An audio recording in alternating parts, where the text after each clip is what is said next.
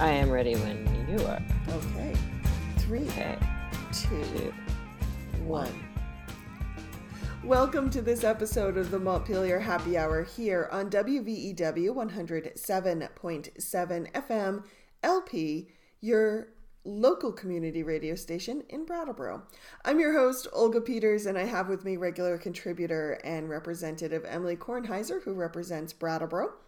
And we are the Montpelier Happy Hour, live, on the audio, on the internet. We are here. It's an early So many Friday places morning. now. Good morning, Olga. Good morning. Good morning. And we should probably, because I've noticed we've been getting some new viewers. You've been noticing we've been getting some new viewers. And for those who don't know, we talk about, our little tagline is, we talk about how things in Montpelier shake out for Windham County. And basically kind of dig into things. How would you describe that, Emily? I would say that we like to talk about the story behind the policy. So what are the forces, what policy is being talked about right now, but then what are the sort of larger forces that are shaping that policy, whether that's history or national politics or culture or whatever it is, but really like dig into what are the frameworks that shape the conversations that we're having in Montpelier right now, and how does Windham County shape that, and how does that shape Windham County? Mm-hmm. Very. So we like to dig deep, and so I've been feeling that in this particular time we're in, there's this urgent need to deliver information to community members, and so we've been, in our last few episodes, really sort of going straight information. And a lot of our bonus episodes, which I think that's good for the bonus episodes. Me too, but I'm looking forward to going back into the diving because there's a lot to be learned from this time as well. Yes, that's my hope. And one thing I was hoping we would do with the happy hour, at least some of these longer ones. Poor Emily, I'm springing this on her without telling her. It's okay. My tea bag just fell on my face on live TV. So We're away. Winging it. Yes. Live. I am so fascinated with how, as we've talked about, COVID is, as we say, highlighting the cracks in our systems. And I really want us as a community to recognize that and to say, okay, this is what I'm learning now. And if it was up to me, this is what I would do about that. This is how I would change the system. This is the new policy I would implement, that type of thing. Because I felt in myself yesterday, and my poor editorial friends at the Commons, first I went through anger and then I went through understanding. And they got the anger part. You're getting the understanding. Aww. Perfect. Yay. I shifted a little bit and I realized that I'd kind of just lost patience with the crisis mode. And part of that is, the Commons has gone through some financial ups and downs over the years. And what that has taught me about operating in crisis mode is that if you're not careful and if you're not being aware of how you're operating, you can just get into survival mode. And that is a place where there is no creativity. It's just kind of fear-based, survival-based. And I don't want us as a community to stay in that place. I mean, and I don't say that to take this crisis lightly.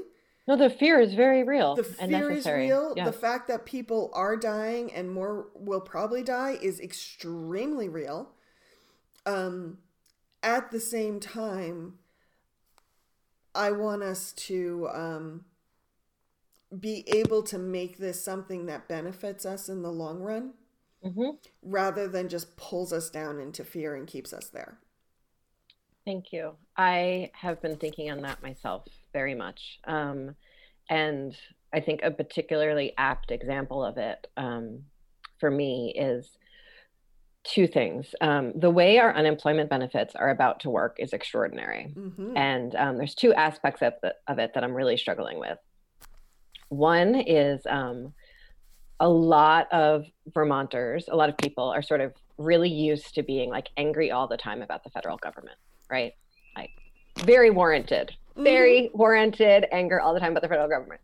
So I'm seeing people sharing these memes about like what Canada is doing versus the US in this time, and like how all this money is going like to corporations instead of the people and all of these things. But there's a lot of misinformation there because, in fact, our unemployment benefits are about to be an extraordinarily powerful social safety net that will be available for all workers, right? Yeah. And for some people, even more than they were making when they were working. Mm-hmm. It's like, it's really an extraordinary shift in what policy has been up until this point. And I was For many amazed at how decades. quickly that policy went into place. Yes. And so that's very, very, very exciting. And so we're so used to being mad that things aren't working that we struggle to recognize when things are working and find sort of the hope in the darkness, or I don't want to quote Leonard Cohen or Rebecca Solnit too much in one day, and the day is early, so I'm going to hold off on that. But what so there's that piece, and then there's the other piece of, the Department of Labor is going from a teeny tiny operation with very few folks who were unemployed to having more claims in 2 weeks than they had all of last year. And so they're scaling up so fast, and they're humans that are doing like the best they can. But people need to be trained, new computer systems need to be built. There's only so fast that can go and still go well. And so I was trying to express this patience, this need for patience and a little bit of trust, which I know is hard for me too, on a call yesterday with a bunch of economic development professionals. And Chris Campany from the Wyndham Regional Commission sort of did a side chat with me on a Zoom call and thanked me for the patience, and sent me this quote from Wendell Berry that I want to read. And thank you, Chris, if you happen to be listening or watching through any of the various ways this is now being shared. You can describe the predicament we're in as an emergency, and your trial is to learn to be patient in an emergency. And I think that's a very interesting insight. And being patient doesn't mean just sitting on your hands, right? And I think that's also like a very American capitalist dichotomy, right? That being patient means sitting on your hands. It means using your discernment to find out what's available to you in that moment, what is emerging, what you can stimulate to emerge, whatever it is. But it's really like sitting in your discernment and making decisions from there, rather than jumping forward to reaction. And so that's something I'm really going to try to hold on to as we make policy decisions in the weeks and months to come, and looking for allies in doing that, because it's really hard to do that alone. So thank you for being in that same place, Olga.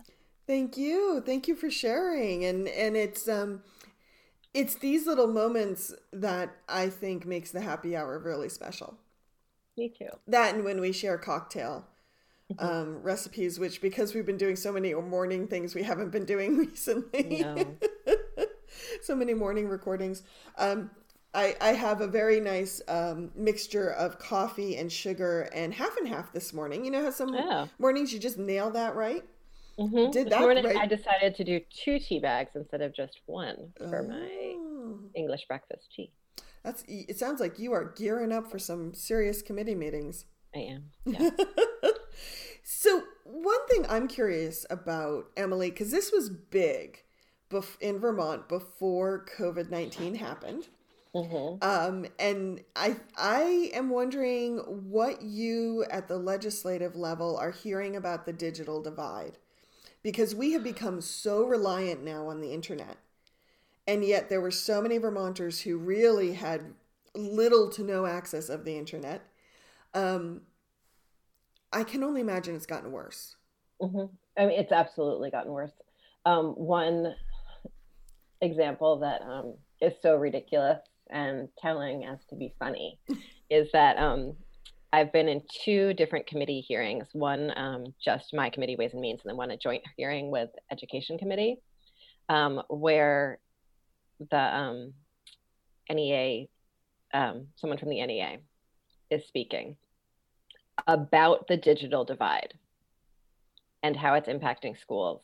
And both times he has started to say this, his own internet has gone so fuzzy that we have trouble hearing him, and he has to turn off his video, and then it becomes this whole thing. And it's like, and it's happened twice. And similarly, we had someone else who was testifying, who she works with the Vermont Leagues of Cities and Towns, and she had been driving around looking for a good cell phone signal to call in, and was sort of sitting in her car, and clearly felt very frazzled, because that is like not, she's used to like wearing a suit and showing up in a committee room and like having a moment to gather herself and all those things. And she even said, like, I feel really scattered, so maybe you should just read the testimony that I submitted when I was feeling centered instead of having me talk right now. And so those are like the slightest, most incredibly privileged examples of how we're seeing the digital divide right now, right? And what I think that I've heard people, what I've been focusing on, and that I've been really hearing people focusing on, is that there's sort of two different pieces to the digital divide, right? We still, because of the essential monopoly status of most of our providers, we have incredibly high costs to get good access, right? And so there's the digital divide with people who can't afford to get on whatever internet is available to them. And then there's the digital divide with communities that were sort of left behind in this, often because it's sort of a collection of communities that are low enough income and rural enough that no one bothered to go wire there, right? Because there's no profit to be made. So that's still an economic divide in some ways, but it's more of a whole community economic divide rather than an economic divide within a community. Right. And so what I've seen in this time is there's a willingness for the first time, a widespread willingness, I'll say. I can't imagine, I don't want to say it's like it's the first time anyone's been willing, but a widespread willingness for the first time for us to resource the economic side of that digital divide. And so historically, we had this like lifeline program for telephones, right? And that's been, I have no idea how long that program's been going, but decades and decades and decades. And it was an acknowledgement that everyone needs a phone in their house. And that is something that some people can pay for and some people can't pay for. And so there's a system for people to have an essentially free telephone in their house, right? And that's been in legislation forever. And so it seems that schools especially are coming around to the idea that all children need internet in their home in order to get a good education.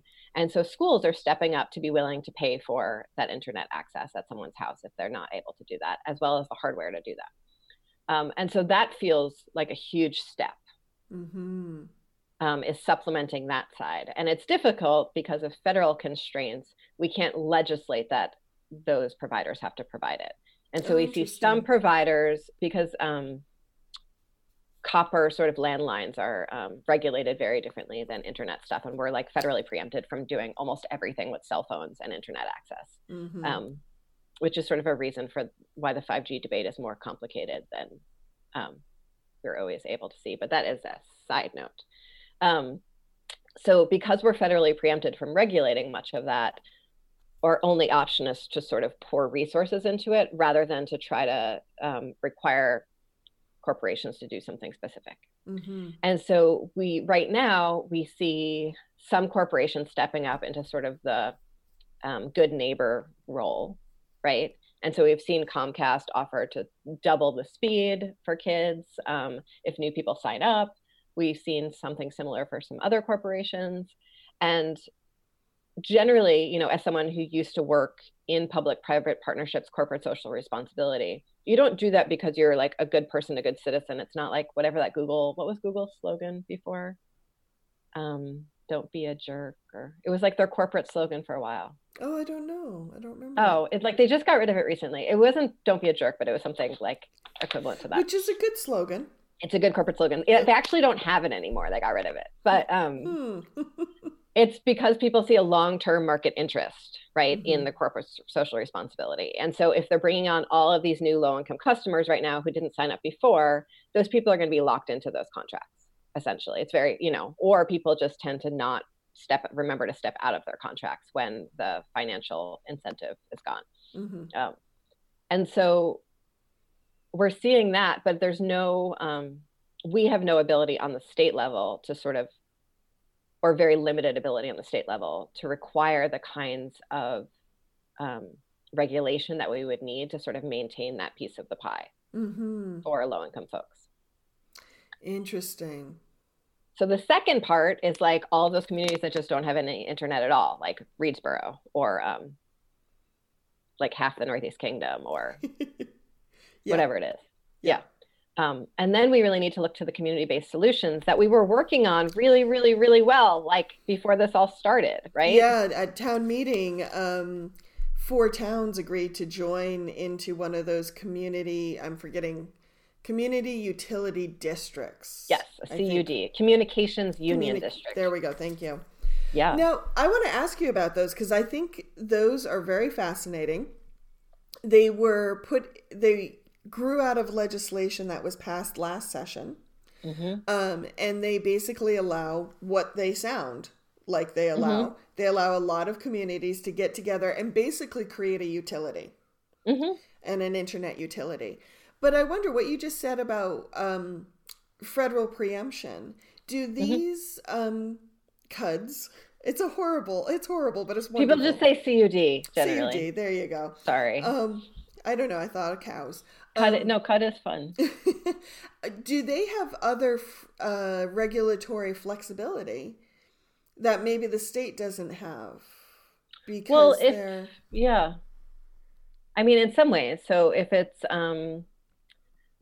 when towns get together to form a communications union district, and we should have someone, like we should do a whole episode about this at some point and bring people on to interview about it, because there's some great folks at the Public Service Department to talk about this, and Representative Sibilia was one of the leaders on this legislation, and anyway, a lot more to say. But when the Communications Union District is formed, they then have a lot of different options for what to do next. So they could do a publicly owned utility that's sort of the same way a fire district. And it's modeled after sort of the fire district or the school district model. Or they can come together and basically be collaborating to create a market opportunity for a nonprofit utility, which is separate, which is what, it just fell out of my head. There's a organization in the Woodstock area that's been doing sort of nonprofit. I don't know why the word is gone. Sorry. Is that Eve? Yes, EC Fiber. EC Fiber. Thank you, EC Fiber. And so that's a nonprofit corporation that sort of agrees to serve certain districts. And in that case, you're really just sort of guaranteeing an organized, available market to an organization. And then there's also ways that a communication union district could come together, raise funds to basically just lure a regular private provider in. And so in all of those instances, there's different regulatory things available to that communications union district. Obviously, with a publicly owned utility, they would have the communities would own it. And so they would serve on the board of directors, and they would have a lot of power over that utility. And sort of as you go across the spectrum from publicly owned to privately owned with the not-for-profit in the middle, there's less and less control there. Yes. Wilmington and Wilmington, Halifax, Whitingham, and I'm forgetting somebody, joined a CUD. And they were just starting to hold their first meetings when some of the for lack of a better term, lockdowns started to go into place. So I'm not quite sure where they are at. There are some local groups in Brattleboro that are also trying to kind of infill that first situation you talked about, where Brattleboro as a community has pretty decent coverage. I know it's not every single place, right up to the borders, but it's got pretty decent coverage. But there are a lot of people within Brattleboro who don't have adequate internet, and there's some local organizations trying to work with people who need internet. Absolutely. And I get all of the meeting announcements and meeting minutes from the Deerfield Valley Communications Union Oh, District. good. Okay. And so have been following that, and they're continuing to meet virtually now, Good. Which is great. I have to get on So, that list. yes, indeed. Surprised you're not on it.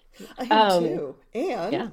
And you should be on it. So that, so yeah, those are the options. What's interesting in the money that's coming from the feds and the, through the CARES Act is that there is, the states are not really given very much money for this kind of work, even though we've sort of created a mechanism to disperse those funds.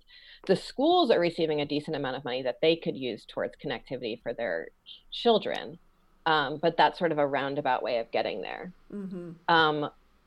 And so where there is money in the CARES Act that could go to this is there's a significant chunk of money that's going to the EDA. And they have historically put a lot of money into sort of the kinds of economic development infrastructure, sort of, roads, sewer systems, the kinds of infrastructure that you need to sort of build industrial parks and have that kind of development. Or, even in our rural downtowns, often they need that kind of physical infrastructure in order to even like add a second general store or an ice cream shop or a microbrewery or whatever. Right. And so the EDA funds, it would be a really small leap for them to go from what someone actually recently phrased to me as roads and commodes to internet access, which in that same conversation I referred to as, it was very funny. And now, the sewer system of the sky. Oh, I know, so cute, right?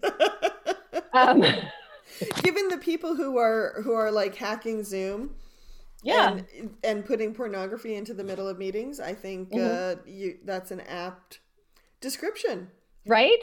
So, so that's a real option. Those EDA funds and maybe some of the community development block grant funds, but the EDA funds seem like the most likely place that we could really do some serious rural connectivity work. But again, don't want to stress. I don't think we can stress enough that just wiring to people's homes or like wirelessly to whatever mechanism gets to people's homes, there's still a significant digital divide on the cost of access. Right. And we need to solve that if we're going to get everyone online, which is in this time clearly necessary. And one of those sort of cracks that makes us see that, like, this is something that we all need always. People really don't just use the internet for porn, even if it seems like that sometimes. And thank you, Emily. This reminds me, talking about cost, some conversations have risen to the surface about quote unquote hazard pay. Can you go into that? What does that mean? Yeah, I mean, so I think it's actually an interesting connection to the digital divide, because what we see right now is folks are economically in one of three positions. And I know that I'm never supposed to start any sentence or paragraph with a number, because I always wind up with a different amount of ideas by the time I'm done talking. But we won't hold you to it. Please don't. Terrible habit. So we have folks who have the economic privilege to be able to work from home, right? And those are folks who have a decent amount of internet connectivity at their houses and have the kinds of professional jobs that exist mostly inside of a computer. And that is sort of writing and talking and managing and supervising and all of those things, right? That don't require direct contact with humans. And we've seen some people who have jobs that have sort of previously been direct contact with humans, been able to pivot to the virtual world. So the team that I supervise at Youth Services generally spends like 30 minutes a day tops on a computer, and now are able to do most of their work with youth on a computer. But still, like, people who have the economic privilege and the geographic privilege to work from home We have people who are in jobs that did not have the economic privilege to work from home and have now been laid off. And then we have a third category of folks who are considered essential workers, who are still out in the world amidst the contagion, caring for people. Mm-hmm. And the caring for people takes a few forms, right? So there's the traditional caring professions of nursing and doctoring and all the medical things. But it's the frontline workers. We've seen a lot of doctors move towards telemedicine, right? Mm-hmm. And so the frontline medical workers are the ones who are out in the world right now. Frontline social workers, folks who really are working in residential facilities, and folks who are living in residential facilities, mm-hmm. those folks. And then people who make sure that we eat or are safe, mm-hmm. right? And so, people who work in grocery stores, people who produce food, farmers, food manufacturers, et cetera. Yep. I would also add people who transport everything that mm-hmm. we need right now to eat. Yes. Or yeah.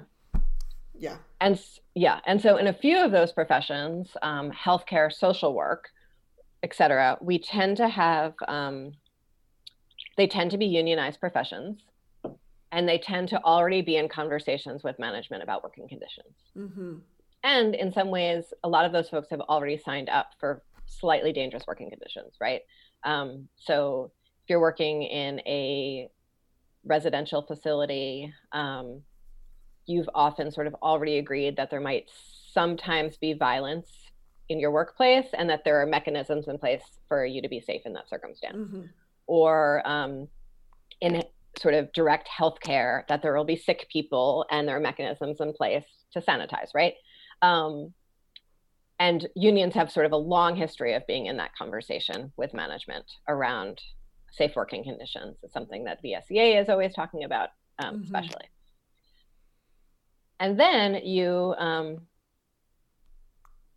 we have all the folks who are working sort of in grocery stores or trucking or food manufacturing, who in Vermont, at least, and I think nationally for the most part, are not unionized professions, and are often low-wage jobs, and are folks who did not ever agree to be doing something that has much risk in it, other than risk of not being able to pay your bills because you're not making very much money, which is a substantial risk. Right. And so those folks are still working because they need to pay their bills, mm-hmm. But did not necessarily sign up for the level of intensity that they're facing right now in their jobs. And so there are some rude shoppers out there right now. I know. I went to the grocery store for the first time in a couple weeks, mm-hmm. yesterday. Me too. It was really interesting. It was really sad.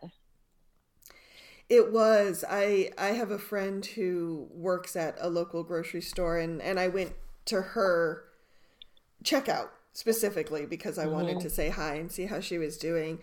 And I have never seen her look so tired. Yeah. Just like that bone drained. She could curl up in bed and probably sleep for like a month. That kind of like just weary tired. And she's like, she's like, personalities are losing it these days. And she says, and I'm getting it all.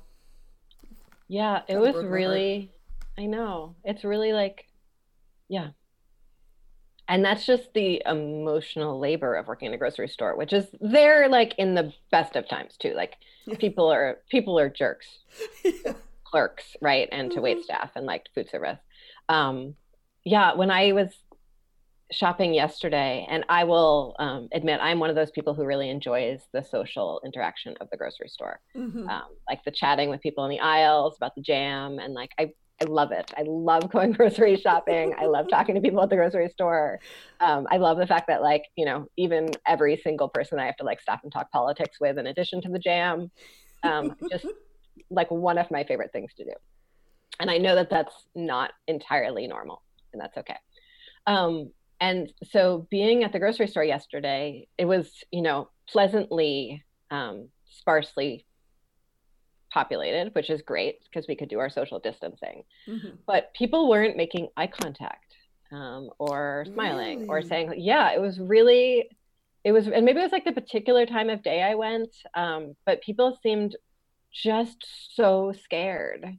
Mm. Yeah, there And was one yeah, woman, and I don't know why she was feeling this way. She could be immunocompromised. She could just be scared. But there was one person who, as they were going through the aisle, every time someone got within like 5 feet, 5 inches from her, she's like, "You need to back up. You need to back up. Back up. You need to be further away." And she was like telling everyone that as she was moving through the store. And you could just kind of feel everyone's tension level just mhm, ratchet up. yeah, Um, and I don't want to say she was wrong for that because I don't know why she was saying it. yeah, But it was that kind of, I think she symbolized hmm, the tension that everyone was feeling yeah. as they were trying to do something quote unquote normal, like get groceries. And it felt like it was really like there was an intentional need to break the fourth wall. Um, and so I was trying to open the plastic bag to put my produce in. Mm-hmm. And as I was doing it, there was another woman, like, you know, a healthy 6 feet over, also doing the exact same thing. And I realized, and like neither of us could open the plastic bag. And I said, I never realized until this moment that I always lick my finger to open the plastic bag at the grocery store, which is gross, like totally gross. Like I should not be doing that under normal circumstances and never realized that I did it. But in fact, I have no idea how to open the plastic bag without it. And so we were like it was just, and so that was like, it was incredible to like, oh, look, we still have shared humanity 6 feet away from each other as strangers. But it's a lot of privilege that I'm showing up without all of that fear into the grocery store. So Mm-hmm. anyway, these are people going back to hazard pay and away from my bad produce bag habits. Yeah, we'll talk about tips and tricks about how to open produce Yeah. bags I later. did figure something out actually, which was I'll tell you in a minute Okay. to wrap up this conversation. So hazard pay is basically an acknowledgement that these people who did not necessarily agree to this are putting their lives on the line to sell groceries or truck or whatever, and acknowledging that with an increase in pay. Um, Mm-hmm. and some people are calling it like gratitude pay and all of these like very fluffy, lovely things, which I suppose is a nice reframing. But in fact, we have like a long history in this country of paying increased pay called hazard pay. And so I like to just sort of stick with that because that's already a mechanism that's in collective bargaining agreements and seems like much more apt to me given the situation at hand. Um, and so a few collective bargaining units have been able to win that. That happened. City Market agreed, and they're not calling it hazard pay; they're calling it something lovely and fluffy. So that's the co-op in Burlington, Right, right. and so they're paying, I think, an extra $3 an hour for folks who are working right now. And there are other unions who are having that conversation as we speak. Mm-hmm. But for folks who are not unionized, which is the majority of workers in Vermont, it's really hard to be in the power position to do that. And so nationally, we're seeing these really like spontaneous collective strikes. Amazon workers who are not getting Right. hazard pay. What's that grocery Instacart? That's Mm-hmm. what it's called. That's one of those places where the future is not in Vermont, and I don't know the words for it. Nope.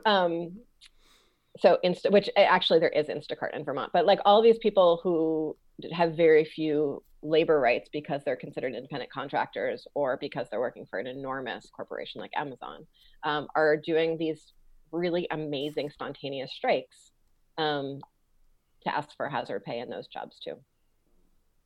So they're kind of utilizing some of the union tools, even if they are not unionized. Yes, yes, which is it's really exciting.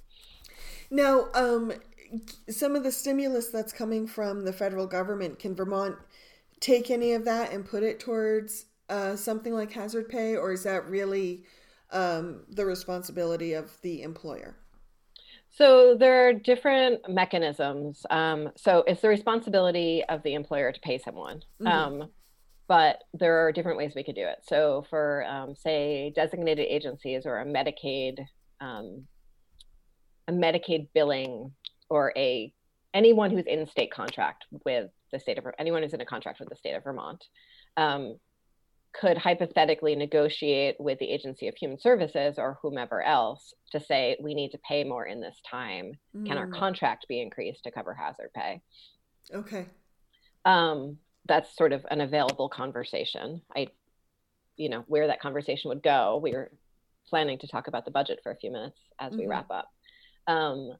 And then for private companies who are paying hazard pay, there are sort of, a lot of mechanisms available for loans to cover increased costs during this time or decreased revenue. So that would be a place where someone might access additional funding to pay hazard pay. And there's a lot of flexibility around healthcare and healthcare costs right now in the CARES Act and then in the legislation that the state of Vermont passed. Okay. So those are some things. The other thing I really want to name here that has not been as present in the conversation as I would like it to be is VOSHA, which is the Vermont Office, the Vermont Occupational Safety and Hazard. What's the A? Agency? It's not an agency. Yes. Anyway, whatever the A stands for. It's Vermont's OSHA. Yeah. So it's called VOSHA. And those are the folks who are supposed to, pursue, guarantee, protect safe working conditions for workers. And so as I've been hearing from folks who are like, my son's working somewhere that he's too close to people, and what's the deal? And like these, we have a mechanism in state government to enforce safe working conditions, not to enforce increased pay right now, and that might be on the table, but to enforce safe working conditions and to compensate people if they are injured or made sick at work, right? And so we could add a presumption of COVID to workers' comp. That's an available policy option. And so that means that if someone gets sick during this time and they're working, there would be a presumption that it was COVID and that they would be sort of benefited. So there's like a presumption around PTSD for certain people in really traumatic working conditions. And so this would be sort of similar to that. And then make sure that VOSHA is really being very, very careful to enforce and protect safe working conditions around this pandemic. And so those are two other sort of available mechanisms in state government for making sure that our frontline workers are being protected and compensated for the hazardous conditions that they're in. Can I say one more thing? I feel like I've been talking for a while. It's okay, go ahead. The cracks that we're seeing and the opportunities in those cracks is like, we are naming like who's essential in our economy. Yes. We're like saying it out loud and we're all like celebrating it and thanking them and like making posters on street corners and like they're like named in like, the governor's addresses, like who these people are that are essential to our economy. Like if that was not an argument for increasing wages, I do not, and healthcare and like all the benefits, like what else is? Like, it's an amazing thing that's happening where you're saying like you people who work on the front lines are essential to our economy, not the like CEOs. Right. Yeah, it's pretty cool. When I saw the governor release his list of essential workers, I looked at that and I said, this is a game changer. Right? This as is long an as we don't let it go. Game changer. Yeah. So we have to keep talking about frontline workers because we want to make sure when everything goes back to the new normal that these lessons aren't forgotten. So yes, let's keep naming things as often as we can. Yeah. Quickly. Yeah. Oh, sorry. You. Please. Oh me. Yeah. I know you have to leave in a couple minutes to be on another meeting, but I want to touch base because I don't want us to forget this. One of the main things the legislature has to do every year is pass the state budget. So in this case, we're talking fiscal year 21, right? Yes. Yeah. Always confusing. In all the shuffling around and the changes and the needing to respond to COVID-19, where are we with that budget? And given that our revenue structure has completely changed, at least for these few months, what does that mean for fiscal year 21? So the meeting that I am leaving you to go attend is a joint hearing between House Ways and Means and House Appropriations to talk about what's going to happen in fiscal year 21. And so the opportunities that are available there and the scarcity that is real it's an interesting counterbalance. So when we talk about sort of, the cracks in the system and the opportunities there, what we're carrying forward is some real opportunities for creativity with this flood of federal funding, right? But that federal funding is structured in such a way that can only be used for new, non-previously legislated activities, right? That's how the language is. So it can't be previously obligated funds. So we are not allowed to use the federal funding to make up for any revenue shortfalls. And we were already at a bit of a revenue shortfall before all of this happened. Right. So as we've talked about fairly endlessly here on the Montpelier Happy Hour, the reason I wanted to be on Ways and Means is that Vermont does not ever even discuss what a full needs budget is. Right. Right. But what we do instead is say, this is how much money we have. What little scraps of things can we do in that little box, that box that we have put ourselves into as a community? And what we know is that given the shortfalls that individuals and businesses are experiencing, our tax revenue is going to be significantly lower. And that's going to be into a few years. So if people's incomes are going down at this time, that means that the homestead taxes, right, people's reductions in their property taxes from homestead declarations, that's going to be a whole year out from now. So we're going to be experiencing, and then there's meals and rooms taxes going down, some sales taxes going down, right, as well as income taxes going down. And so as we experience this revenue shortfall, it's not just a temporary revenue shortfall, even though people might be experiencing a shorter income shortfall.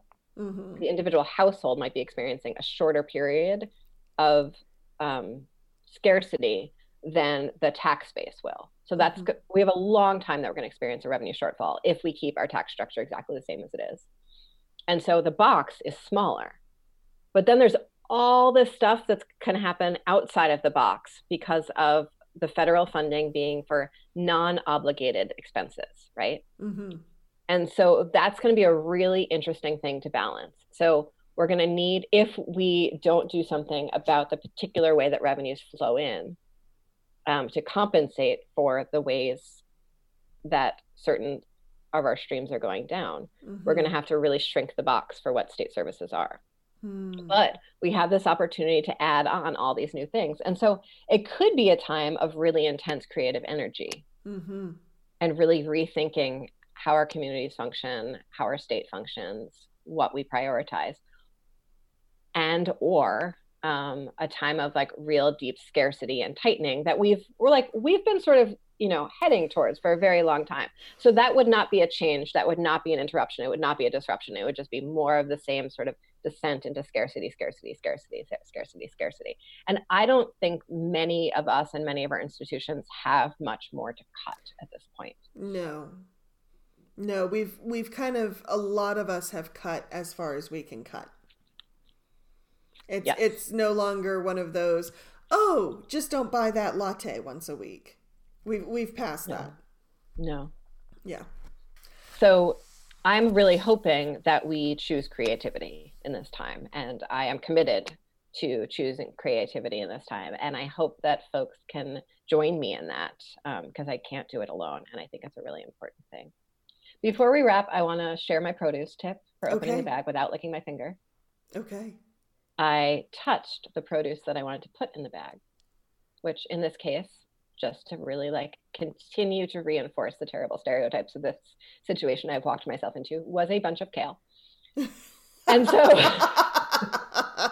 because kale lasts a very long time in your refrigerator. It's not like lettuce. It does not wilt. It never wilts. I can have a bunch of kale in my fridge for 4 weeks and it'll still be mostly good. So anyway, I touched a bunch of kale. The bunch of kale was wet, which under normal circumstances is incredibly annoying because, like, if I'm paying by weight, I'm paying for the water. Also, my hands all wet, annoying. But now my fingers are wet, so I could open my bag. Very good. Anyway, thank you, Olga. Thank you, Emily. Have a great meeting, and we will talk next week. You can find us at the Vermontitude Facebook page, the Vermontitude SoundCloud page, WVEW, and on Emily's YouTube page. Have a great weekend, EmilyKornheiser.org, eKornheiser@ledge.state.bt.us, eKornheiser@gmail, or all the social medias. And Olga, thank you for being an essential worker who is out there on the front lines covering all of these cracks, all of these opportunities on behalf of all of us. Thank you. Thank you, Emily. I appreciate that. We'll talk to you soon. Okay, bye. Bye.